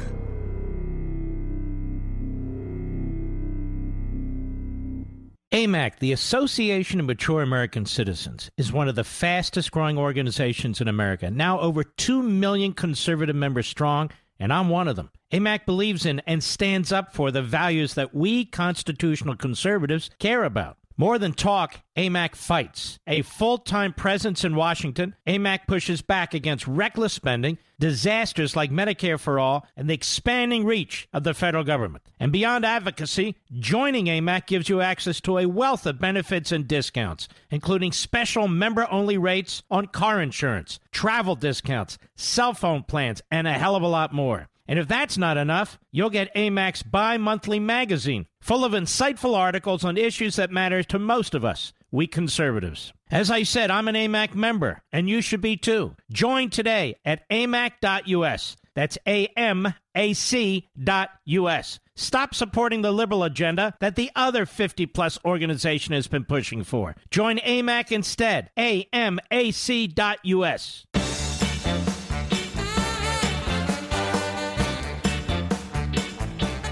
Oh, don't forget I'll be on Hannity. I'm going to guess it's 9:35 p.m. Typically, that's what it is Eastern time.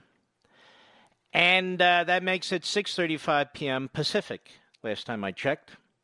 All right, I'm trying desperately, Mr. Producer, to find my phone list. I'm sure it's here somewhere. Any suggestions on to whom I Oh, here it is. Here we go. Everybody, count the three. All right, there we go. Let us go to Eric, Bend, Oregon, the great KBND. Dr. Eric, go. Hey, Mark, you have been on a roll for 3 weeks, and I completely agree. I've got some hard numbers that nobody can argue with, and nobody is speaking about on this one. Tell me. Okay, so COVID. Worldwide, we're having a hell of a trouble, as well as in New York City. But when you look at and compare this to the flu, and you take New York City out of this and just look at the USA in general, and New York's having a heck of a time. They need to do everything they can. I agree. To quiet this thing down. But the United States, minus just New York City, the rate of hospitalized people that die, so number of deaths divided by the number of hospitalizations, is 10.9%. Mm-hmm. For the flu, nationwide, year after year, it is 10.1%. And the reason I'm picking on this number, and people are going to disagree with me. Oh, I know why. Because they're going to say, you're downplaying it. You're saying it's like the flu. And I am saying it's like the flu, except nobody is using the only two hard numbers that you can look at, and that is the number. All right, doctor, thank you. I just want to get to some other doctors here. We have another doctor here. Dr. John, Charlotte, North Carolina, the Mark Levin app. Quickly, go, sir. Yes, sir. John, go ahead. Hi. Hi. Hi. I'm a great fan. And doctor, get Dr. John's number. Seriously, Mr. Producer, let's call him back tomorrow. We have a lot of great callers. I want to thank you. Ladies and gentlemen, we salute our armed forces, police officers, firefighters, emergency personnel. All these folks are helping us, from grocery stores to truckers to deliveries. Everybody, thank you. Doctors, nurses, you know who you are. I'll see you on Hannity in 30 minutes, and I'll see you here tomorrow. From the Westwood One Podcast Network.